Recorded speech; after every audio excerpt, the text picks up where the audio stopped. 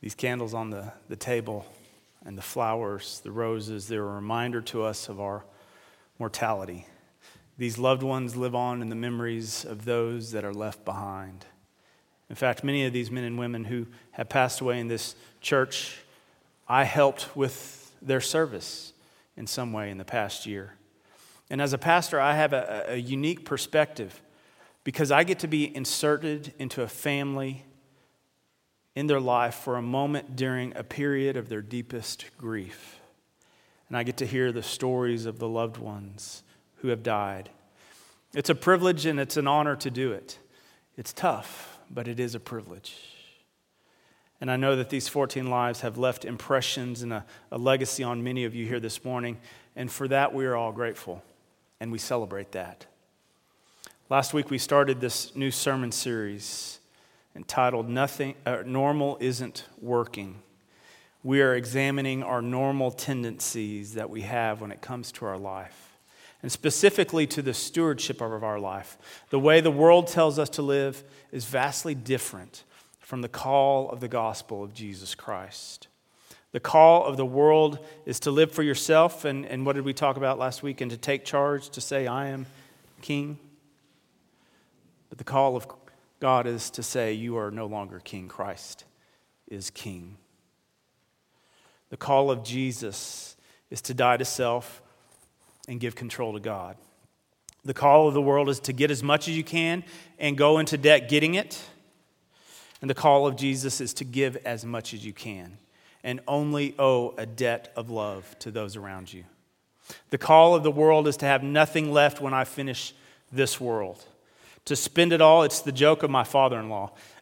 He likes to say to us, if I have anything left after I die, it will be because of a gross miscalculation on my part. And it's the joke, and we laugh at it, but it's also the truth for most of us because we don't have an eternal perspective. But the call of Jesus is to leave a legacy to our children and our grandchildren and our great-grandchildren. It's not normal to live the kingdom life. It goes against the grain of the world's wisdom. But as I said last week, God's kingdom, God's economy is different from the world's. Normal is having nothing left at the end of our life. But if we are to live in God's kingdom, then we must fly against the face of normal and seek to leave a legacy. Seek to live a legacy not for ourselves or for earthly things, but for kingdom purposes. To not focus on the temporal, but the eternal.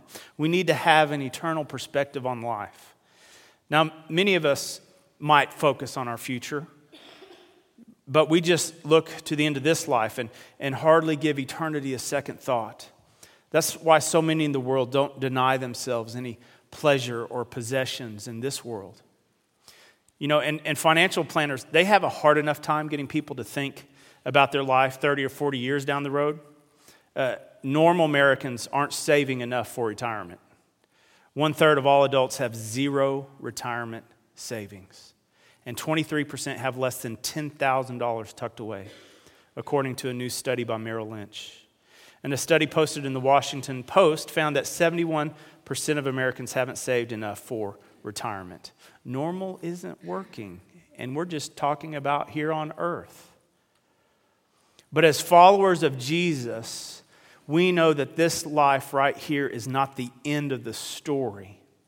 No, this life is only the preface. It isn't the whole book. We shouldn't just be thinking about the next 30 or 40 years.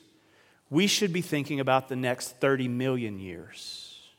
We should have an eternal perspective on life. But we forget this, don't we? Our life is just a blink of an eye. In fact, here's my illustration this morning. Okay, Addie, come here, I need your help. If this rope is our life, if I can find the end of it here. Right here. Did you find it? Oh, you're so good. Take that and just walk down the center aisle, all the way back to the back. Here we go. If this rope is our life, here we go. Uh-oh. Sometimes it gets tangled. Oh, stop. Isn't that the truth? Okay, keep going. Keep going. You're doing so good. You can open the door if you need to keep going. There you go. Here we go. Oh. Here we go. Wow. It's a lot of rope, isn't it? There we are. Okay, you can stop right there. If this rope is our life, let me mark our time here on earth. You ready?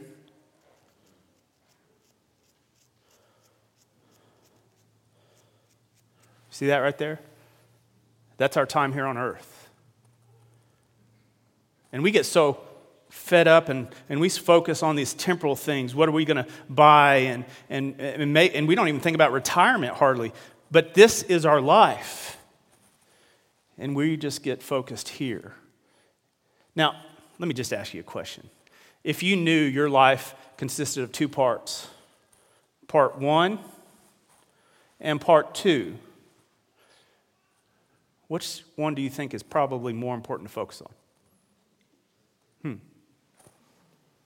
Thank you. Addie, you can come back in now if you want to. Just leave the rope there. Just leave it there.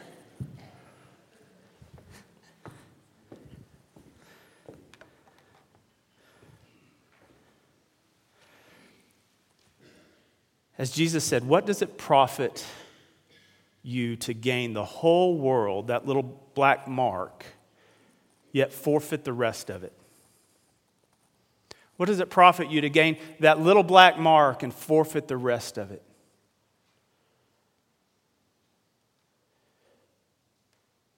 If we forget the kingdom, if we have nothing left, all of us will leave some type of legacy. All of us will.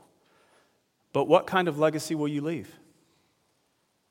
Normal people have nothing left when this life is over, but we are not called to be normal. At the least, we should be thinking about what we will leave on this earth that will be a legacy to our children and our grandchildren, our great-grandchildren. We should at least be thinking about that. As the proverb states, the good leave an inheritance to their children and grandchildren. The good. It's a reminder that we aren't here on earth just for ourselves, that we spend it on ourselves, but that we steward our life to leave a blessing for those who will come after us.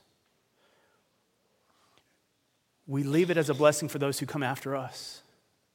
I want you to be a blessing after you're gone from this earth. How are you going to be a blessing to this church when you're gone? How are you going to bless your family when you're gone? How are you living for eternity?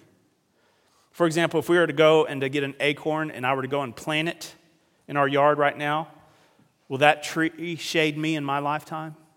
Absolutely not. But it can be a blessing for those who come after. When it comes to the kingdom of God, we have to remember that what? We're not the king. Christ is king. And the king has spoken on how we are to live, on how we are to steward the possessions that he has given us. But too often we don't have an eternal perspective. We king ourselves and we want to be in control. We say to ourselves, why should I follow what the king says about money, about life, about possessions, when I should control and do whatever I want with them? You know, we think we're Christians and we think that we're going to heaven anyway, so why not have the best of both worlds? Well, we're not the king. And the king has spoken on how we should steward our possessions. But I want us to think about the eternal rewards that we will receive in the next life. Because the Bible talks about rewards in heaven. Did you know that? We will receive rewards in heaven based on what we do here on earth. Now, those rewards do not save us. They are gifted to us. We are saved only by God's grace. Nothing we do saves us. But what we do creates rewards in heaven. The Apostle Paul thought about these rewards often, and he was motivated by the prospect of the legacy and rewards he would receive in heaven. So we have these words written to Timothy in 2 Timothy. I have fought the good fight. I have finished the race. I have kept the faith. From now on there is reserved for me. Oh, now we get to wear a crown. in heaven, a crown of righteousness. Then, not now, which the Lord, the righteous judge, will give me on that day, and not only to me, but also to all who have longed for his appearing. Paul knew that when he lived for the King and gave that crown to Jesus, he would receive his own crown of righteousness on the day of judgment. But even Jesus talked about this reward that we will receive as well. In Luke, we read this, Luke 6:35.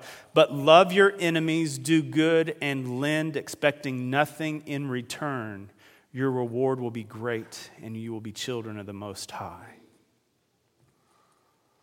When I come face to face with Jesus and look at how I lived my life, I want to see those things that I invested in the kingdom, those things that will live beyond my life here on this earth, to come into focus. I want him to say, well done, good and faithful servant. I don't want him asking why I squandered all of his money on the things that won't really matter in eternity. I don't want him asking, why did you spend more money on the lottery than give to world missions? Why did you spend more money on yourself on vacation each year than you gave to me? Why did you not give to the poor, but you didn't deny yourself any possessions? Why did you buy a second, third, fourth, fifth car and a boat, but not give back to me? Why did you not live generously? Did you not forget that he's the King? John Wesley, the founder of Methodism, said it best. I love it. I value all things only by the price they shall gain in eternity. How are we living our life? Normal isn't working, and it won't work for the kingdom. Let us pray.